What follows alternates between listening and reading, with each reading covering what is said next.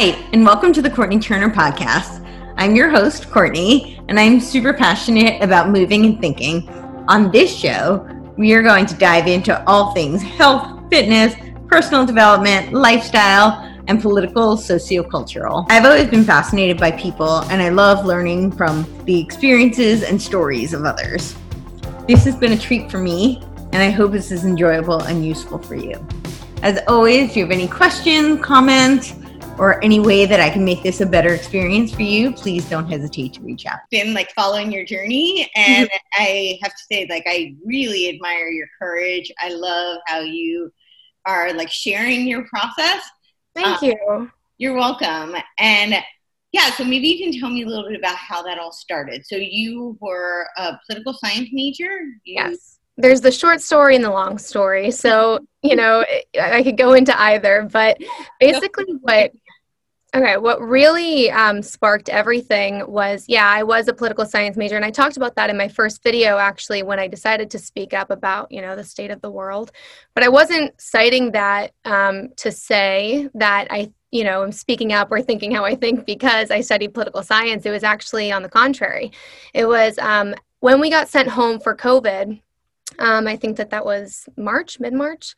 I was in the process of still completing my thesis and things like that. I've always had questions about, some things just didn't fit together the way that I thought that they fit together. And so when I was doing all that research, I just kept, the rabbit hole was going deeper and deeper. And that's what really sparked me to speak out, was realizing that so much of what I have literally, spent a lot of money, got a lot of loans and everything to study, was catered towards one side of the conversation. It wasn't based on truth. It was largely based on, it was propaganda for the most part. So that, really upset me. When I was thinking of speaking up, the hesitation was, I don't want to disrespect my school. I have a lot of respect for my school, things like that. But I also, the fear of losing friends and all that stuff, because we all had the same education. And I started to get stomach aches because I felt so sick over what I discovered about so many topics, not even just the ones that I've already discovered, just so many things that was never revealed to us, especially in my department, which is supposed to be studying these topics in order to understand them, right? Not, grooming us to think a certain way. So when I kind of came to that conclusion, I was like, I would rather be honest about it and lose things that are not real, that are not really mine, than, keep all that stuff and feel this way, So that's the short story. Let's back up a bit and let's get back to that, actually. Okay. I'd like to hear more about that journey. But tell me, so you were a political science major, you were writing your thesis, and then so you were a senior, and you graduated even though, did you ever go back to classes or no? No. So it's always weird when I'm talking about my school journey, because I always say I graduated sort of. But we didn't have a graduation. I believe that we're supposed to have one next year. I won't be attending. But technically we've graduated. Okay. So I was a senior at the end of all this. So it was all online after March. Studying political science, and what were you writing your thesis on? And is political science something you always wanted to go into? What did you initially plan to do with that? What was leading up to this? So initially, when I went to school, I went for psychology. So I think that that's a common thing when people are thinking that they want to make an impact, they want to make a difference, but not really sure what specifically. I started as a neuroscience major. So you get it. My mom did the same thing. And a lot of the kids actually that were in my psych classes ended up transferring to a different major as well. But when I started school, my dream has always been to be a lawyer, but I never thought that was attainable. So I had this mentality in high school of, I have these big dreams, but there's no chance. There's no way I could ever do those things. And after I, got to school and I realized I can do these things, and I had one class, it was American Political Thought. incredible class, and that was just an elective. And in that class, I realized I think I want to do political science and go to law school. So that's been my plan this whole time. That has definitely, a lot of that has shifted, especially given the state of the world right now. There's so much that, I'm just, taking small steps at a time to see what opens up. But yeah, so I was doing, this is actually part of my story. My thesis is part of my, waking up story. I don't know. Are you familiar with the Walkaway campaign? Yeah. So I wrote about this on that page. And a lot of people resonated with this because I remember when that whole thing happened where the Trump administration was, basically deregulating the internet or repealing net neutrality. There's a lot of ways that it's worded that are a little misleading, but I remember being so distraught. So I was like a sophomore in college and I was like totally thrown over that. And I had no idea what that meant. Absolutely no idea. So I reading your thesis on that, or? Yeah. So I was dedicated to doing my thesis on something that I didn't really understand, but I felt passionate about. So I wanted to make sure that it was, I was going to learn, but I was going to learn something that was going to be beneficial to understanding it because I'm going to be doing all this in-depth research.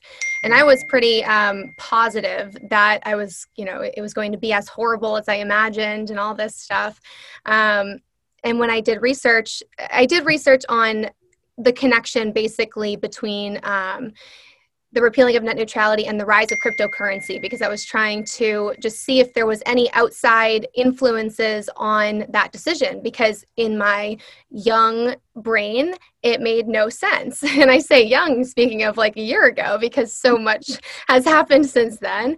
And that's when, the rabbit hole, that journey started for me. And the more research I did, the more I saw that even the way that my professors would talk about certain policies in class or, just lead me to an answer rather than leading me to understanding the answer, that just made me realize there are so many reasons why we all identify with the Democrat Party or identify with the left, things like that. And I realized so much of what I agree with and so much of what the reality and the truth is of the world is more so on the right, at least for me. So that's a huge piece that really led me there. This is really interesting. You started off, you were writing your thesis on the Walkaway campaign. And what? No, sorry. Okay. I was bringing that up to say that I shared this on the Walkaway campaign. Oh, okay.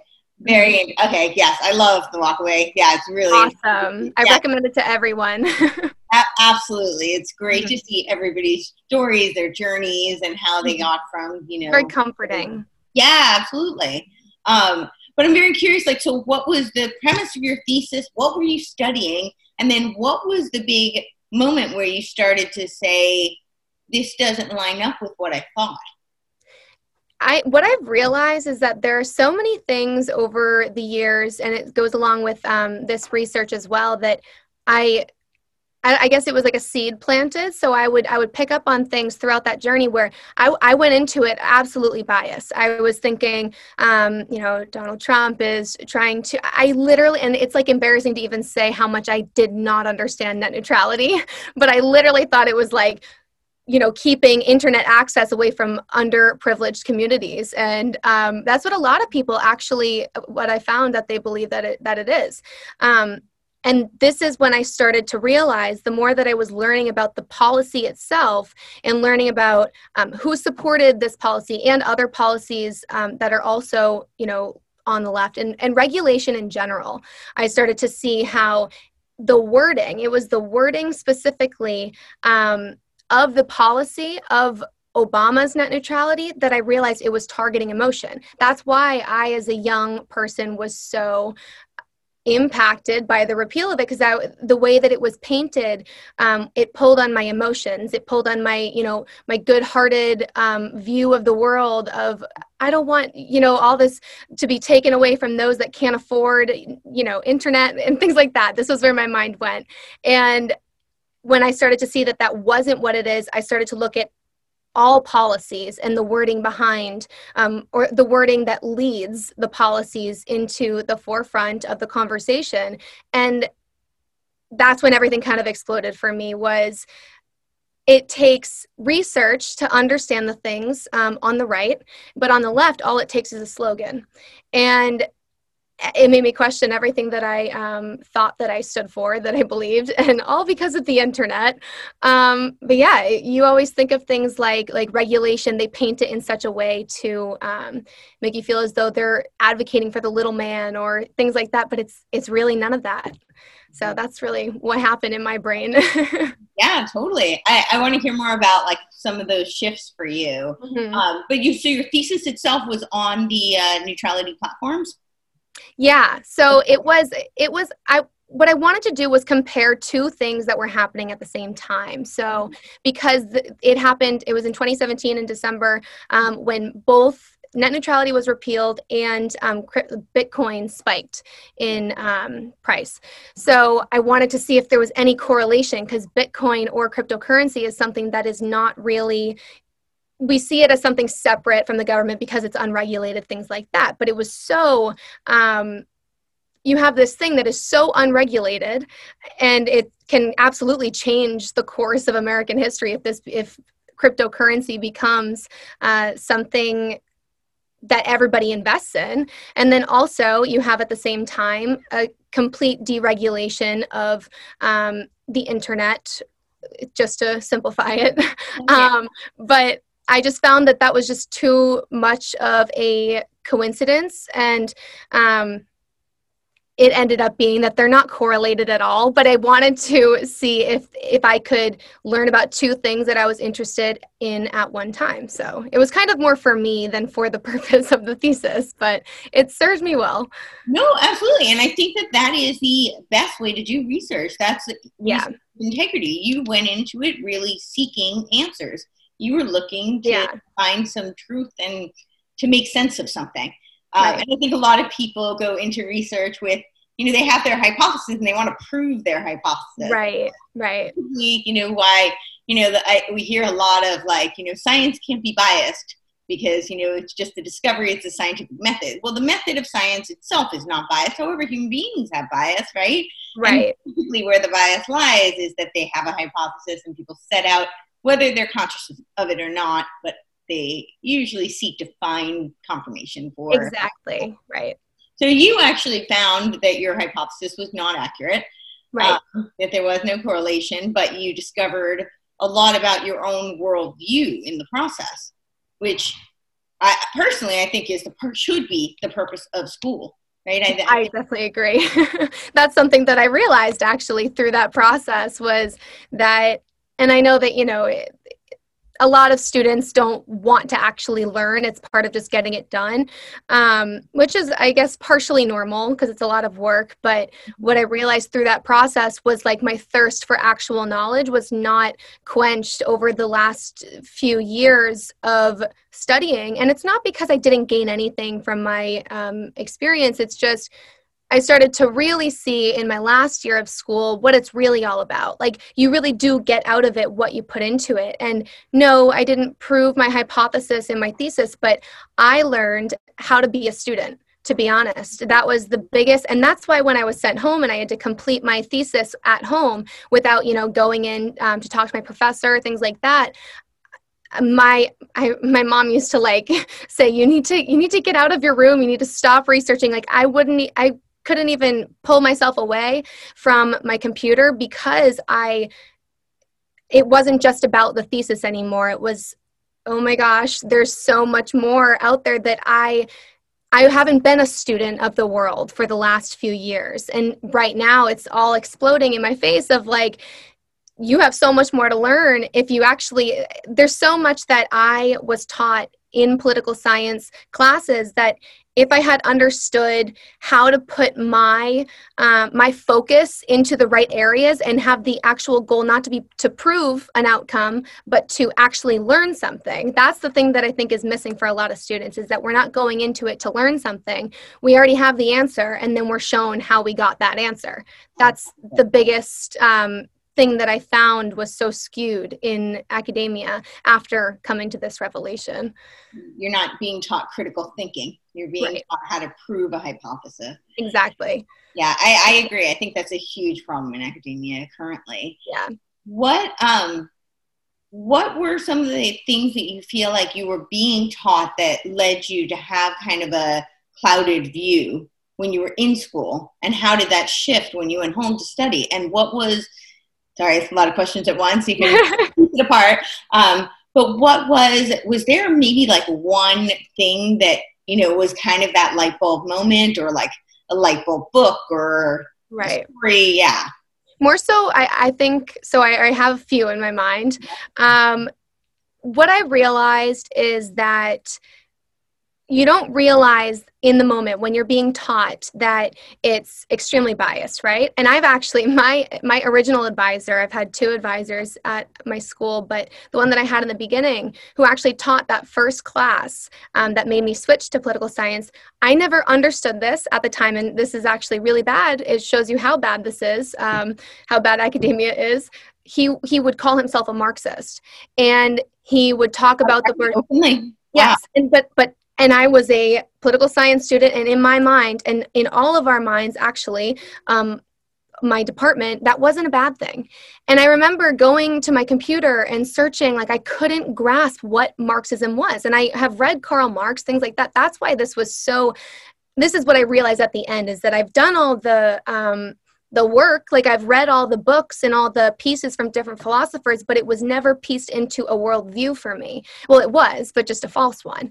And so what I think happened, and also the skewed perception is not just in college. Now that I have this understanding, all these, memories come up of what we were taught in like health class, or things that we were taught in history, all these different topics that I'm like, wow, and I bought it. I always thought of myself to be an independent thinker. And, I'm always a person who plays devil's advocate, but I was playing devil's advocate with those arguments. So it's like, how there's that conversation now about what is the counter movement, right? Like what's the counterculture? So you always think like that's the counterculture. That's like the Marxists and all that stuff. That's the group of people who are actually holding the truth.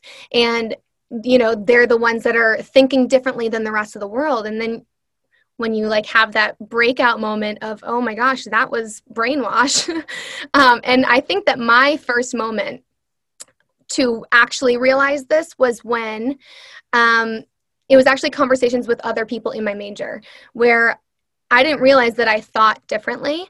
It was when Alabama, they placed heavy restrictions on abortion, right?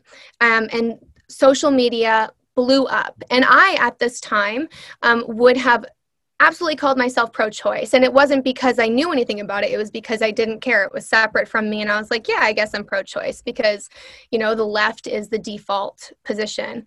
And I know I'm getting into specific policy, but this is what really broke me into looking at everything was there was somebody in my major. He was a really good friend of mine. And when this happened, and social media was all upset. Everybody that we knew was posting things like, men can't have a voice in this, all this stuff. And I just asked the simple question. I was like, I just don't understand why men can't have a voice. Because, half of the child is the man's. And it was just a question. It wasn't even me pushing my viewpoint. I didn't have a viewpoint. It was a question. And I was berated how dare I tell a woman I'm a woman, A, and B, I'm not telling a woman what to do with her body, but just a question. This man, basically just told me that I have no right to tell a woman what she can do with her body and all this stuff. How dare I ask that question and everything. It couldn't even get into a real conversation because immediately I was just bad for asking that question. And that triggered something in me of, these are my peers. We're studying in the same classes. We live in the same state. We have the same world. Yet I can't even ask this question to further understand. And so that was the first one. And then the second one that comes to my mind is I used to do Model UN. So in Boston, that would be at Harvard. We would just all go and, do a mock United Nations. It was always fun, but it was the group that I went with from my school. And, we all stayed at the hotel, and we would always stay up and have in-depth conversations. It's my favorite thing to do. And I was the only one that it was basically just an argument. And I wasn't trying to argue, but they were saying that certain books should be banned. You should be kicked out of you should be kicked out of school if you ever say anything that could be considered hate speech, all this stuff. And they were saying that I'm a terrible person for thinking that the Confederate flag shouldn't be banned. And I was trying to explain it's not about the content of the flag or of a certain book or certain speech. It's the premise. And that was another moment where I was like, there's something so off about the fact that I can't have this dialogue right now. Like, we literally, it would erupt into an argument. And I just, that's when I was like, I'm not in the same headspace as my peers anymore. Right. Yeah. Would growing up, how are your family's views? Like, do you align with them now, or was your family left before? Yeah. Well, they align with me. I think that they trust me, because I remember my mom always used to say that, she's always voted Republican, but she couldn't understand it. It was so complex. And that's another thing that I found, in the narrative of the left, is that they make it complicated so that you can't make sense of anything, because there's no making sense of that kind of gymnastics that they're playing in your brain. On the right, that's why I realize on the right, all it takes is a little bit of research to understand where certain puzzle pieces fit. Things make sense. Nothing makes sense in a world of Democrats, is what I've really realized. And that's why I think I was confused throughout college, because it was just so much noise. So once I started to, really dig in and do my own actual research, they were also thirsting for that knowledge. So I would, share the information that I found. We've always, like I said, my parents have always voted Republican, but we were never super conservative and everything until now. I definitely would consider all of us pretty conservative. So you bring up how you couldn't even voice, a question, not even your opinions. You were just asking questions, things that didn't make sense to you. You wanted answers to. You wanted to open a discussion. So our first, Bill of Rights is the free speech, right? Freedom of speech. And there's a reason it's number one. Right. So that is one of the primary tenets of this country. So it's very interesting that we're seeing a time where that is really coming into question with the cancel culture. And what has your experience been with that? Feel like you've been canceled? Have you felt the need to censor yourself? Have you experienced difficulty communicating with people who you thought you trusted, you thought you could have, amicable discussion? Well, this is where it comes in. It's really important that I, have always played devil's advocate, because I think that I've really set myself up to not really be afraid of that. And that's been really good for me. I was hesitant, like I said, when I first did all this research, because I knew once I ripped that Band-Aid off, there's no turning back. And I also knew that I wasn't going to apologize. So I was preparing myself mentally. So when I did post my first video, it was on Black Lives Matter and why I don't support it. And that, shattered almost every friendship that I've ever had, with the exception, I would literally say with the exception of two. And I've gone to many schools in the past. I have a large group, or I had a large group of really close people to me in multiple towns around me. And I have none of that now. And I knew that was coming. So cancel culture, I have, experienced that a little bit when I would say things here and there that people would be like, why would you say that? And I'd explain it a little bit and they'd be like, well, I know you have a good heart. Like on person-to-person experiences, it was like, they knew me. They knew that I just love people, that I care about people. And they would always tell me, the way that your brain works is really interesting. I just don't understand that, or I don't think that way. So it would always person to person be fine. But once I, proclaimed this stance on a public sphere, I had people taking to my comments, like people who, I've been roommates with before, people who I've, studied abroad with before, people who I've known since I was 5, taking to the comments to say, I just want to let everybody know that we're not associated with her, X, Y, and Z, really unkind things. But I will say that although, that wasn't easy, but I knew that to a degree that was coming.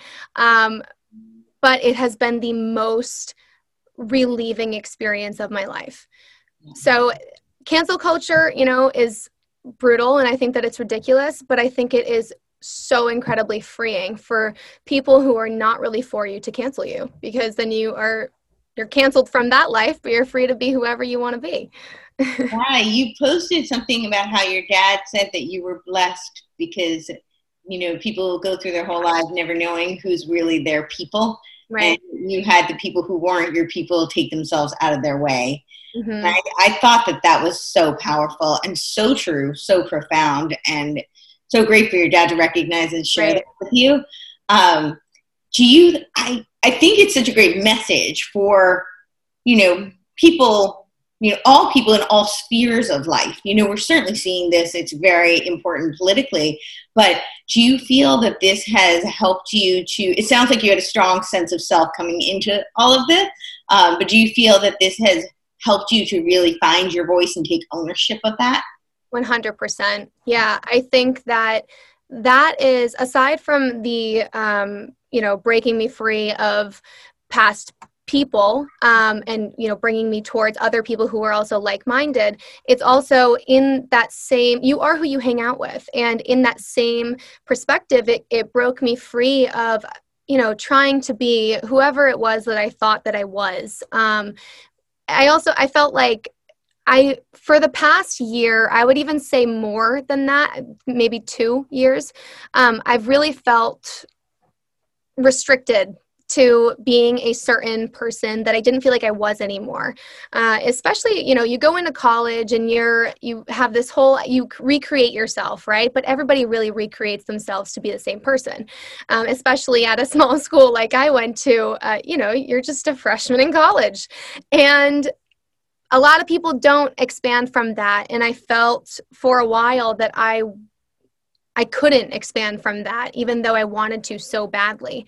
So I think I was really aching for that detachment anyways, which is another reason why it's such a blessing, is because although I, loved so many people in my life, I did feel kept in a box, and I didn't want to be in that box anymore. So now and this is actually another thing, is that I'm in such an incredible time in my life where I'm no longer in school, so I don't have to abide by those, rules of speech.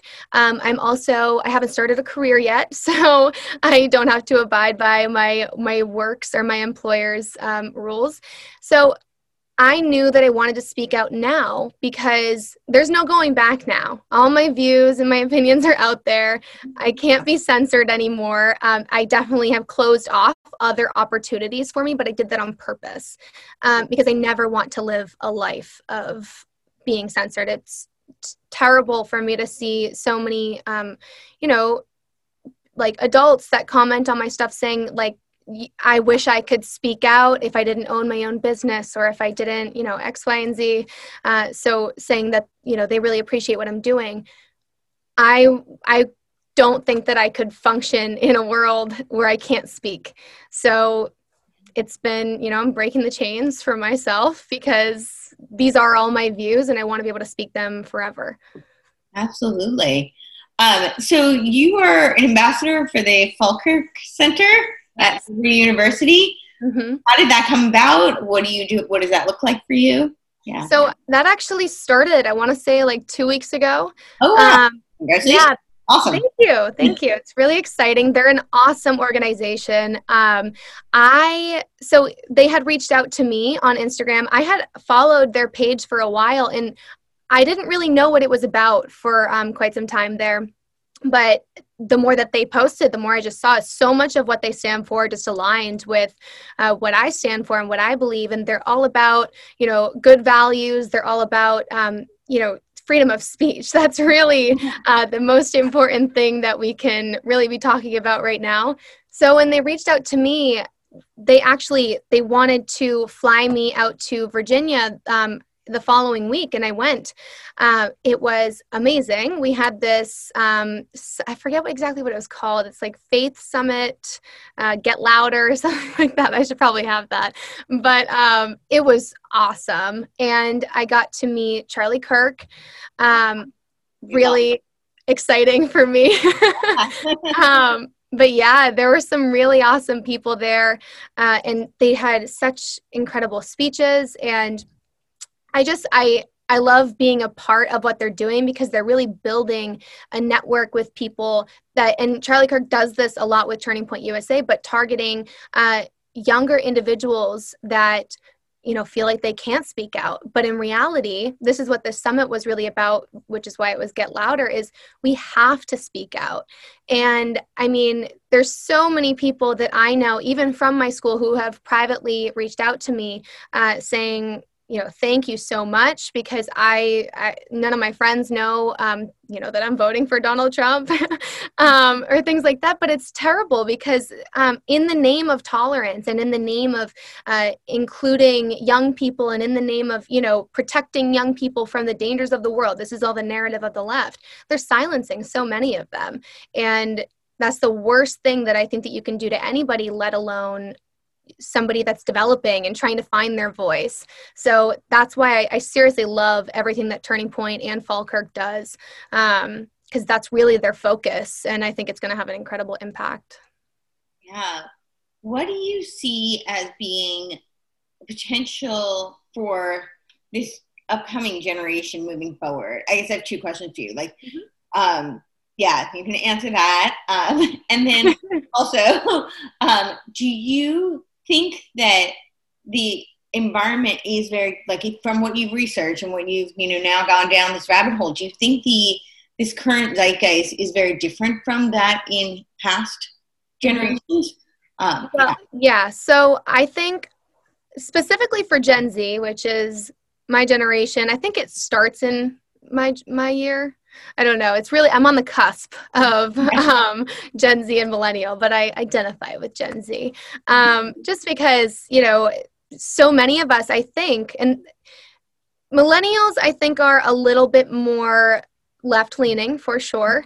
But I think that my generation is watching all of this madness and they're like, what is happening? And that's why I think it's super important that people, especially in my age group specifically, lead Gen Z towards that, because when you see, I remember I used to post things on Facebook about my views before I really spoke out. I would just share things. And somebody in my major had messaged me and been like, you look like a boomer on Facebook. And I'm like, why? Because I care about stuff, because things matter.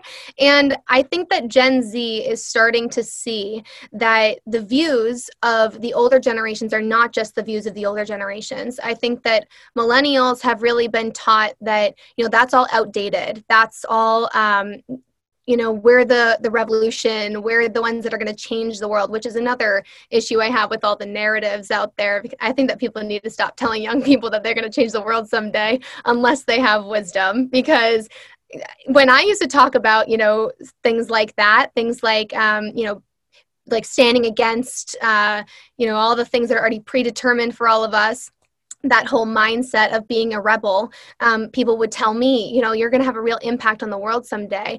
And that version of me should not have an impact on the world someday. So I think that that's something with Gen Z, is that there's a lot of us that are being more vocal that they can identify with. So it can go one of two ways, of course. It can be them either entirely, latching on to this movement because of the need to identify with something, or it can be that they're seeing the light because this is truly madness. And I think it will be that. I hope, but I think it will be. Yeah, I mean, we're certainly seeing a lot of chaos, definitely in all the cities. And I would think that would be, at least making some people question what's happening and what's causing all of this.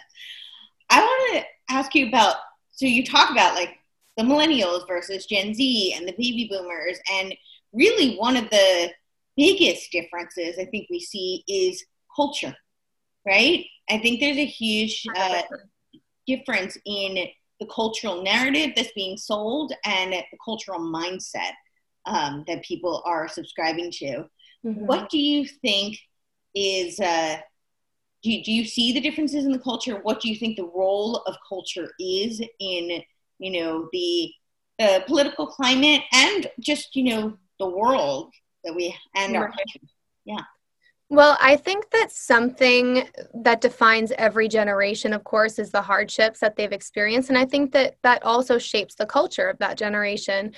Because I can honestly say my generation, and this is something that I've also realized recently, we're so incredibly blessed. We have not experienced anything. The worst that we've experienced is COVID. That's the worst that we've been a part of. And I think that that's really done us a disservice. I think the culture of the older generations who have gone through wars and who have experienced depressions or, literally lived on farms or experienced, segregation, we haven't been a part of that. And obviously there are exceptions to every rule, but I think that is why we have such a stronger older generation that is tougher and has more things to believe in. They're stronger in their faith. From a spiritual aspect, I think that shapes a culture as well. My generation has not been, and regardless of belief, it is so important to believe in something. And that does shape a culture entirely. If you don't believe in anything, there's this sense of nihilism that absolutely pervades millennials, I think specifically. And that's why they're a very depressed generation. So regardless of what somebody actually does believe or not, that needs to be taught to young people to believe that there's something bigger than themselves. Because I think that our culture, and so this I'll group with Generation Z and millennials, we think we're invincible. We think that we run everything. And this is why I think that the narrative is so harmful of you're going to change the world, because they take that and they're like, well, yeah, I'm the savior and I'm going to fix everything that's wrong with the world. There's always going to be problems with the world. And we have never understood that. Like we have it so good that we think that we can get rid of all those minor kinks. And by getting rid of those minor kinks in the world, we're making everything worse. So I think that the culture is shaped by primarily two things: is the hardships and belief in something greater than yourself. And we lack that, both of those. Absolutely. I would agree with that. What would you say? Do you think that there's a difference in worldview or cultural perspective between the right and the left? Yes. Right, but yeah. 100%. I think that this actually brings me back to I think it was like when I was a freshman in high school, one of my teachers asked us what we think a self-evident truth is. So each of us had to stand up and say something, and mine was that anybody in any part of the world has a right to, I don't even know exactly what I said, but something that's a very globalist perspective. And my teacher, I remember him saying, I didn't even know what being a globalist was, but he was like, oh, a fellow globalist. So he was also a globalist. I now understand that. But, and I still stand by that. So this is where I think that the right and the left have really started to butt heads, is we care about the same stuff, From a civilian perspective, I'm not talking about the elites and people with other, agendas, political agendas and money, but, normal people, we do care about the same people. We care about all people. So when I look back at, I guess I was probably like 14 when I said that. I didn't think that I was, on the left or the right. I was speaking from my heart. It breaks my heart for anybody in the world to not have access to things that I've been blessed to have. What that is turned into, that real emotion on the left is turned into a driving force for something negative. So the worldview, I do think, it can be the same. We can have the same worldview of wanting to help people and things like that. It's just a matter of how. So when you say it's become used for a driving force for something negative, can you elaborate? Like, what do you mean by that? Yeah. Well, I think that we can even use BLM as an example. Yeah, so we all believe that Black Lives Matter, of course. But that emotion of wanting to stand up for whoever they perceive to be oppressed or the little man, and in the case of 14-year-old me, an immigrant, or somebody outside of the United States, so somebody who's oppressed or doesn't have access to the things that I've been blessed to have, it's used to divide. And it's used to give more power to those who have power. So I guess divide and conquer. But that's what I've found with all of these narratives. And this can even go back to what I was saying about net neutrality.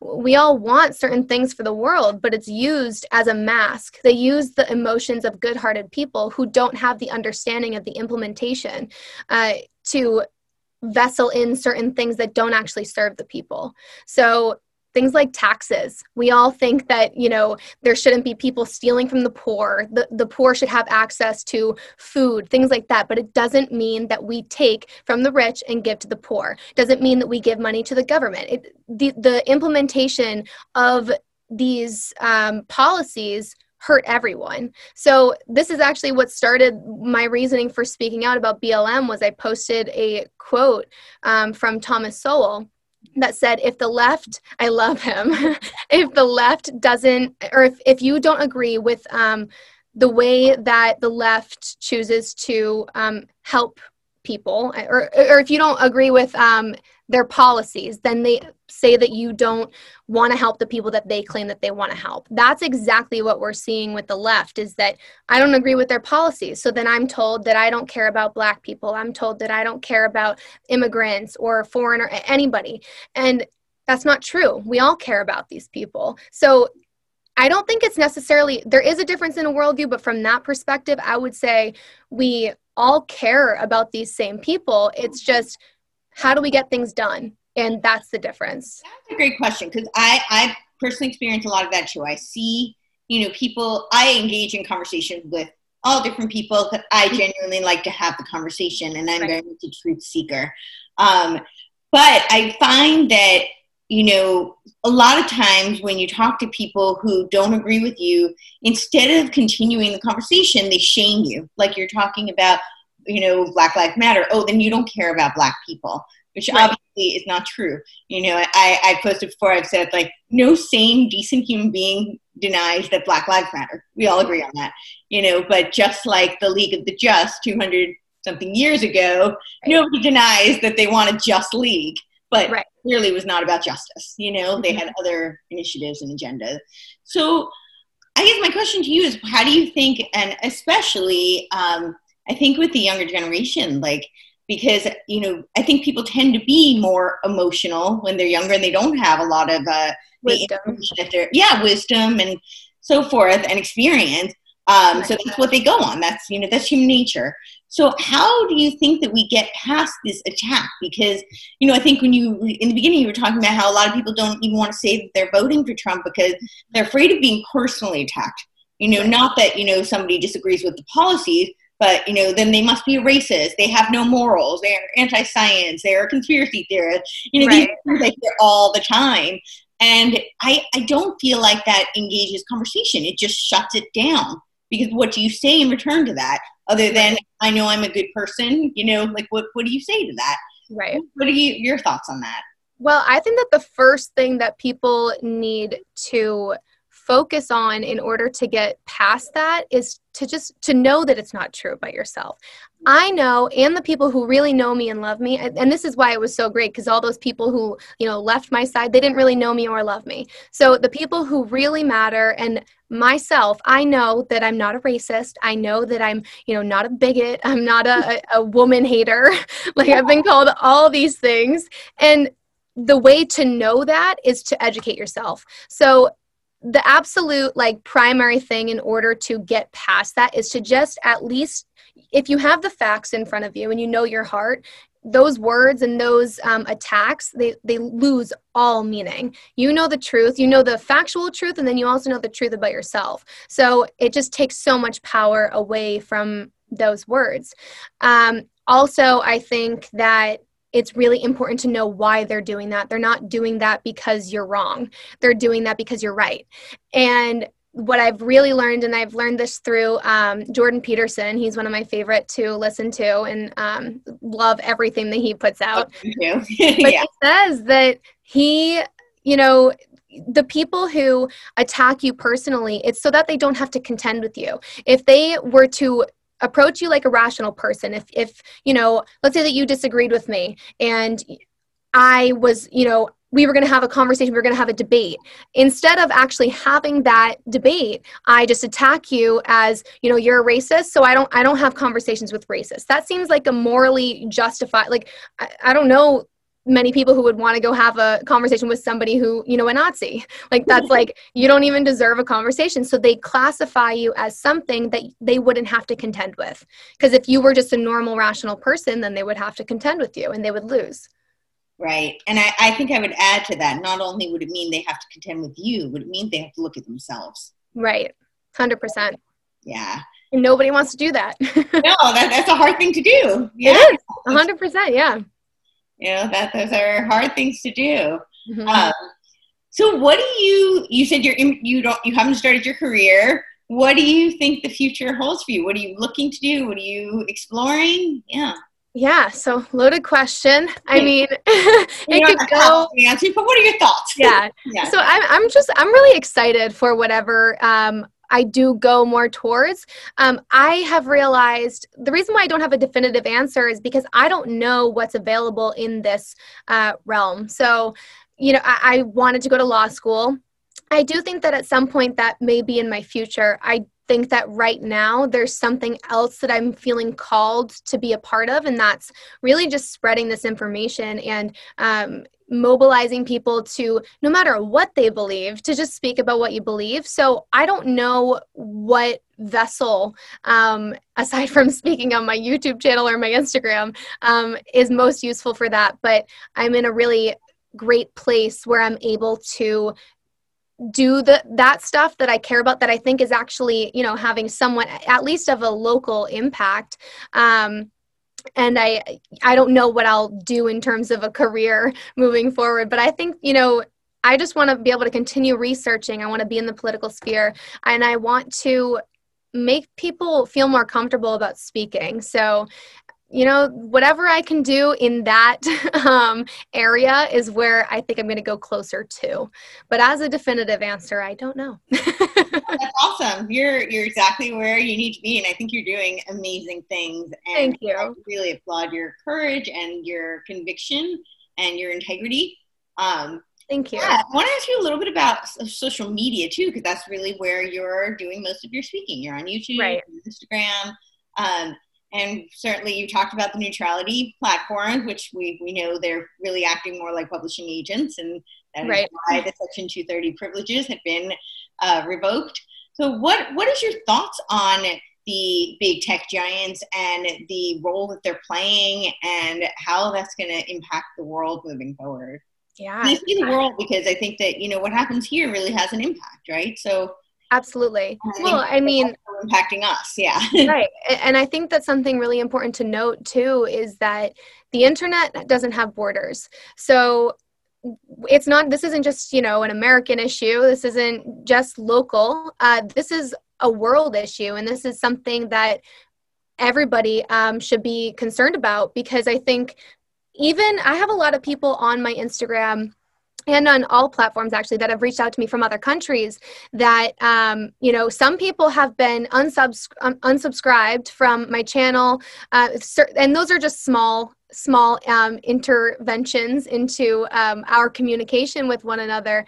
But on a larger scale, I do think that has some detrimental effects, especially when certain things can be either prioritized in terms of, what gets shown to specific people. That whole thing really creeps me out. The whole, targeting certain people. They're really watching. Yeah. Yeah. Oh my gosh. Yeah. Like the whole ad thing and stuff like that. But the censorship is really terrifying also, because what we're seeing a lot of is it's one kind of voice. And obviously, I guess right here, I'm a little biased because I think it's the correct voice. But I don't think that the wrong voice would be censored. I don't think that there's, if the wrong voice was really wrong, right? There's no use in censoring it because there's no validity to it. So if one voice is being amplified, we have to look at that. And this is actually something, this is in a different context, but something that Charlie Kirk said in one of his videos, which really struck me. They were talking about, global warming and that question of, well, where's your proof that global warming exists? And the person had said, well, 97% of, scientists, it's consensus. And Charlie Kirk was like, well, what does that remaining 3% say? I'm really curious of what that 3% says, because that's usually where the truth lies. And that is kind of what I focus on with most things. And I think that that's something that people should recognize when it comes to censorship on social media, because if so much is being censored and all you're seeing is, BLM, and all you're seeing are these loud left voices, you have to look at what's being hidden and why is it being hidden? Why is it being minimized? So I think if anything, it should prove to people that there's some truth to what conservatives are saying. Yeah, I would agree. Absolutely. And you talk about it being, it really impacts the whole world.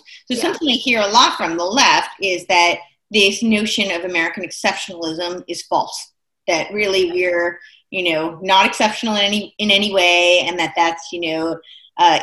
ethnocentric, and they dispute that often. Right. What are your thoughts on that? Well, as somebody who would have definitely agreed with that years ago, I can honestly say that is fed to us from the moment that we go to school. And that's one of those things that has really, come back to me after realizing all this stuff, is how much I was told throughout school that America is actually a terrible country. And, just all these things as to why we shouldn't be proud Americans. I used to go to, I live near Boston, so we would always go to the 4th of July, there's that big televised, I forget what it's even called, at the Hat Shell. But so that was really my only time to ever feel patriotic, but it always even felt weird for me. Like I could never really get behind standing for my country or why it's a big deal.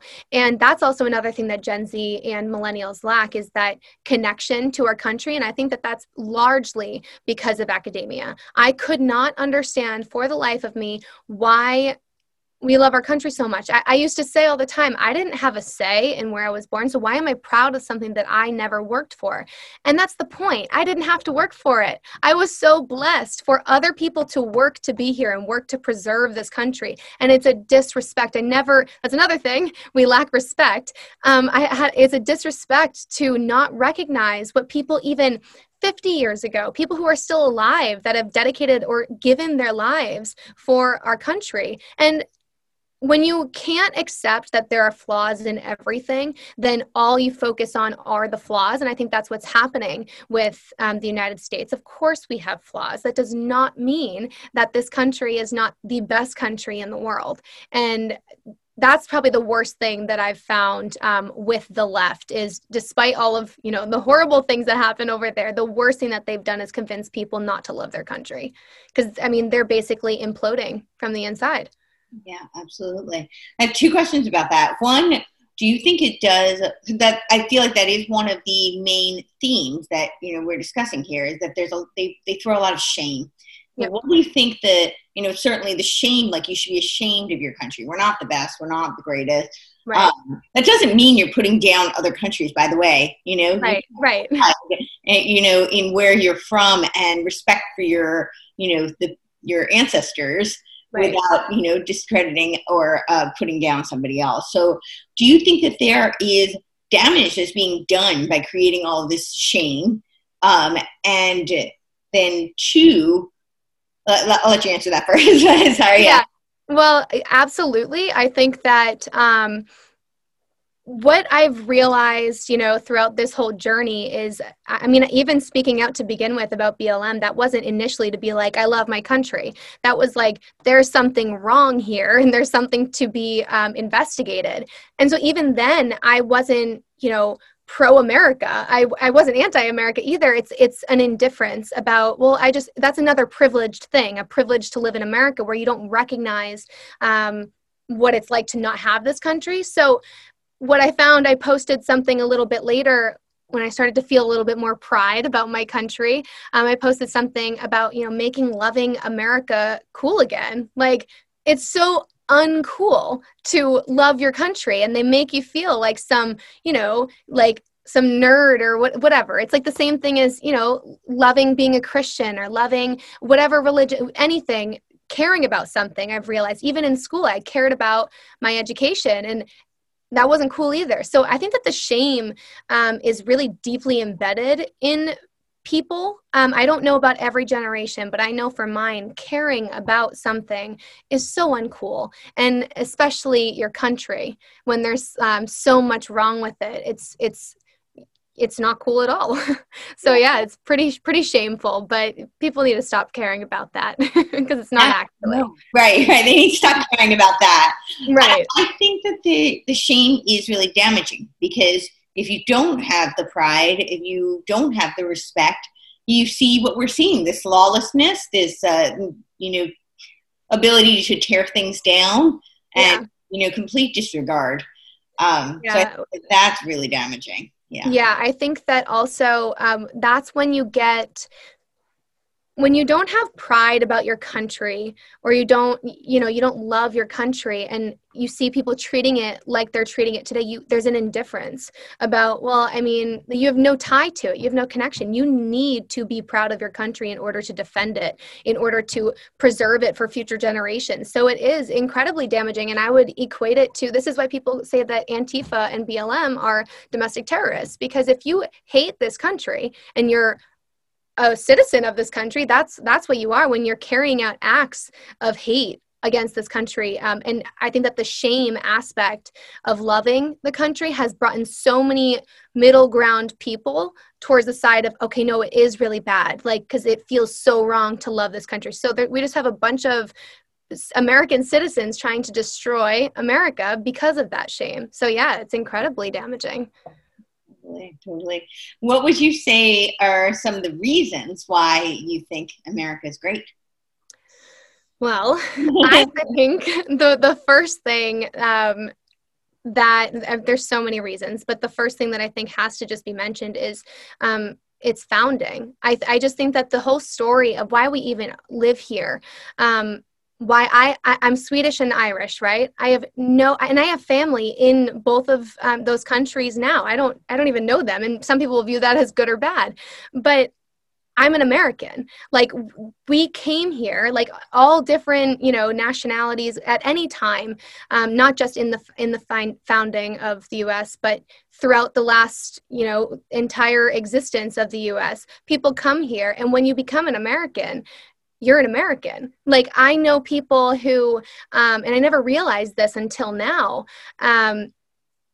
but I know people who even have accents because they've lived the majority of their life in another country, and it doesn't come up in my mind of, oh, this person is, Indian, or this person is, yes, maybe Indian American, or, things like that. But it's never, you never say my country. You're like, oh yeah, like our country is X, Y, and Z. It doesn't come up in people's minds to exclude somebody from the dedication or the belonging to this country because they've even lived their whole life in another country. When you become an American citizen, you're an American. That is incredible. And that is what I think that is largely due to the vision of the founders, which I think is extremely unique. Well, obviously it's extremely unique to America, but I think that's probably the most incredible part about the US. Yeah. Well, we've covered so much. It's been so awesome. I'm going to ask you one or two more questions and then we'll kind of wrap it up. But what do you see moving forward? We have like less than 2 months now, right, before the election.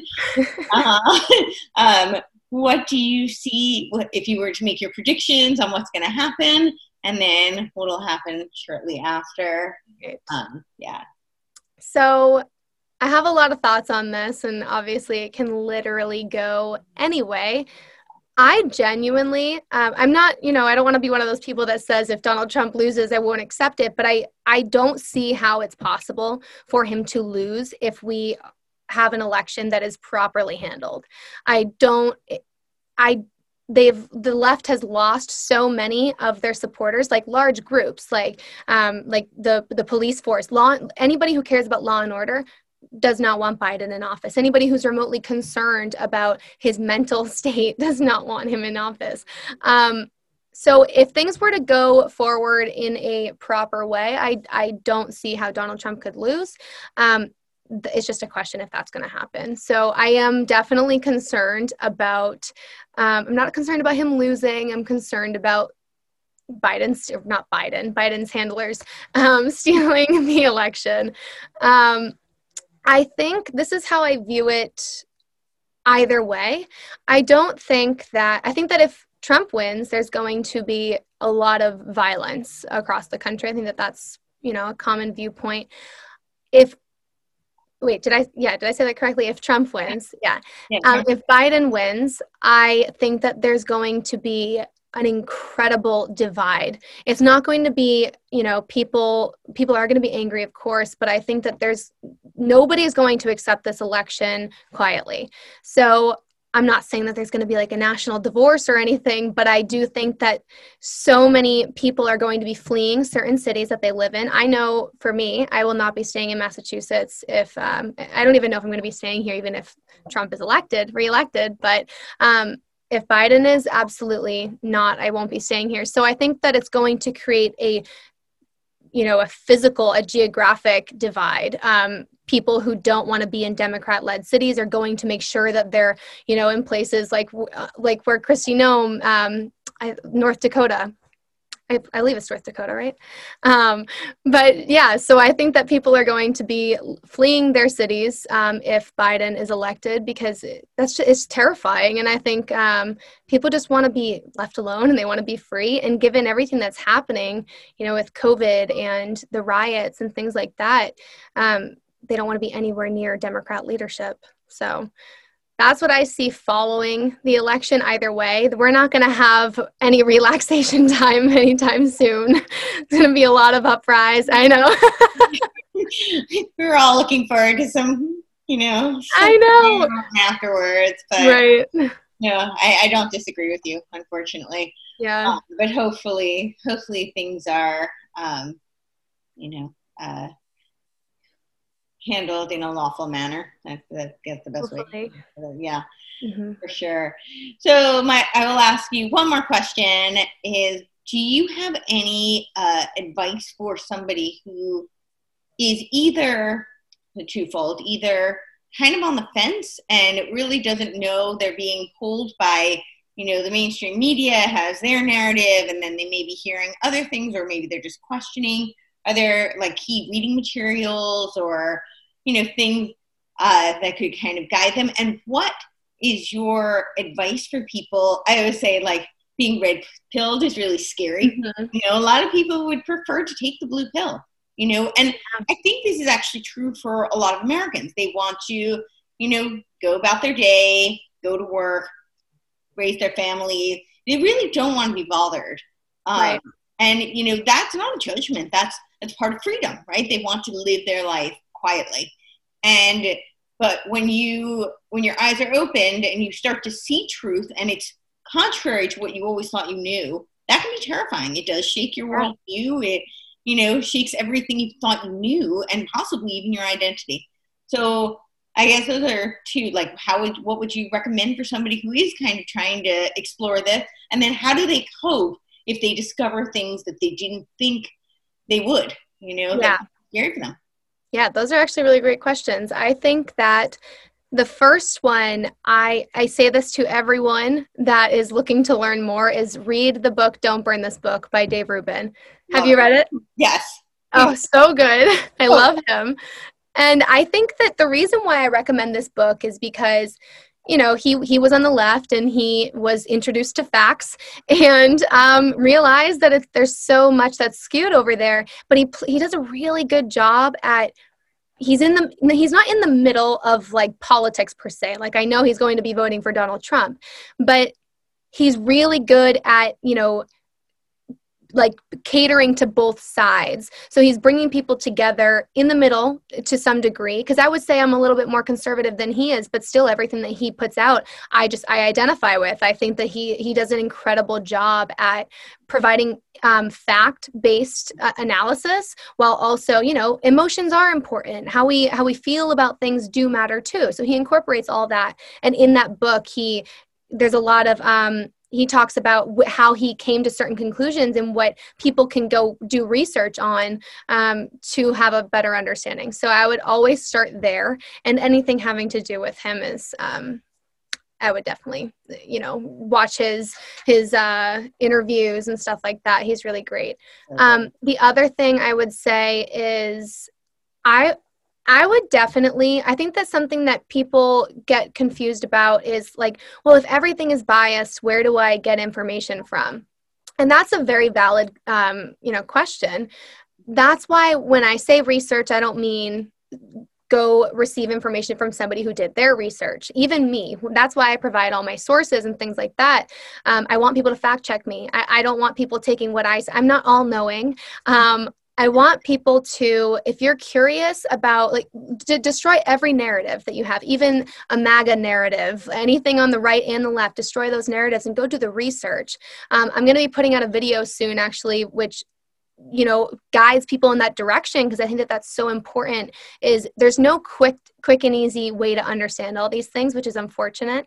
If you want to know, you have to do the research. And I can, you know, certain, like, people can put the research out there, but you're never going to know if what you're believing is really based off of what you have, what you understand, or because of a narrative, because you can't really get rid of bias anywhere.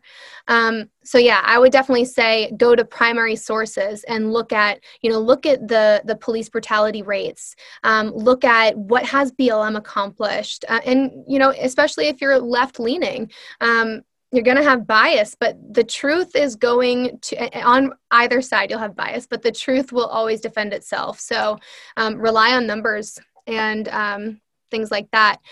I would also say, so for your second question, how to cope with it, that is hard, because, you know, there's also cognitive dissonance is a very difficult thing to break free from. I would say if you're looking for truth, you have to actually be looking for truth. So I've experienced many times, you know, been red pilled with different things throughout different stages of this journey. There are some that are, you know, harder to swallow than others. But when you're actually looking for an answer, then you'll be able to cope just because it's truth. So it is difficult because there are certain things that people identify with that the left has done an incredible job at, you know, capitalizing and taking everything that they can from, you know, that identity. I think that what people have to do is identify as an individual before anything else. And all those other things you can, you know, filter into your worldview. But be an individual first, and then have your identity, you know, layered on top after you find your truth. I think that is something that is really lacking these days, is I'm supposed to vote a certain way because I'm a woman, right? No, I'm an individual first before I'm even a woman. So I'm going to look for truth. And then, yeah, as a woman, then I'll make a decision with the truth that's in front of me. But my truth can't be filtered through my identity. So that has to come afterwards. So that's that's what I would recommend. Yeah, all really good suggestions. And yeah, you bring up a great point. I think we've filtered so much through this identity and intersectional politics today that people have forgotten that Western civilization discovered the ultimate minority is the individual.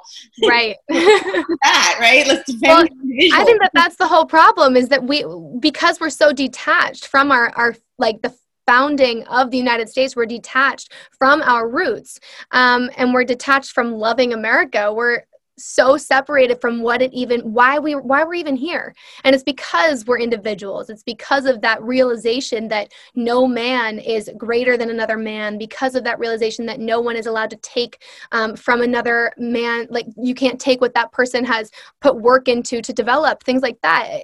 We've completely lost touch with that because we as kids were not only not taught about that, but I can recall many times where I was taught the opposite of that. So I would point directly to academia, to be honest, as to why that is how that is. Do you think academia is the primary indoctrinator? Yes. And I can't speak on, whether it's intentional or not. I have my own, I've done research on that as well. So I have some viewpoints on that, but in general, I think that a lot of what I believed to be true, parents have there's this tension between parents and school systems, where I think that this has to do with fathers being absent, but so then mothers have to work. So then the real person who is raising children is teachers. And then there's anger from the parents because, well, you're not teaching this much stuff. So then there's more influence being placed on the teacher to, raise the children in a certain way. So I think it's a failure on both ends of teachers taking on too much of a role and parents expecting the teachers to take on too much of a role. And it's been really so many falsehoods being pushed down students' throats. And that's why so many parents are feeling like, I'm losing my kid. I've had so many messages like that, like, I don't know how to get my daughter to understand that this is insane. And I think that that's 100% why. Do you think that with, COVID, a lot of schools have been shut down? Do you think Right. there's a change in, with more the homeschooling, with more, we don't know what's going to happen with people going back to school, but do you think that is going to shift? Yeah, I think that there's going to be, I think it's going to impact kids in a lot of ways. I do think that it will be better for them to be, it depends on how the parents are carrying it out. I know that some parents are doing a great job and I'm not saying some parents aren't doing a great job. It's just as difficult. It's not an easy thing to, just be thrown into. So it really depends on the family dynamic, I think. But I do, from a moral standpoint, I think that the kids are going to be more closely aligned with how their parents view the world, because they're not, you are, like I said before, you are who you spend the most of your time with. And if kids are always with this, their second grade teacher, they're going to pick up those values and those morals. So the same, I think, goes with parents. Yeah, absolutely. Well, do you have anything else you'd like to add? Yeah, anything else? I think that probably just people should speak up. It's really all that I want to make sure I put out there. First Amendment. Yeah, it can only be taken from you if, and I've said this before, if your fear of being canceled is greater than your fear of being silenced. That's the only way that cancel culture works. And some people have, greater things to lose. I understand that. But at one point, it's going to be, we lose everything if we can't speak up. So I think that's the most important thing. Yeah. Yeah. I couldn't agree more. Well, thank you so much. Tell everyone where they can find you and watch all your amazing videos. I'm mostly on Instagram is really, my focus right now. That handle is Madeline.Gabriella. And then on YouTube, I think you can just look up Madeline Powers. I post all my videos on there as well. And I'm also on Twitter and on Facebook. But, with the whole starting in October, Facebook, I guess, is they're changing their rules. So they might be taking down certain accounts. So I don't know if mine will make the cut. Yeah, I feel you on that for sure. Yeah. So we'll be sure to look for you on the others, Instagram, Twitter, and YouTube for sure. Great. Thank you so much. Thank you.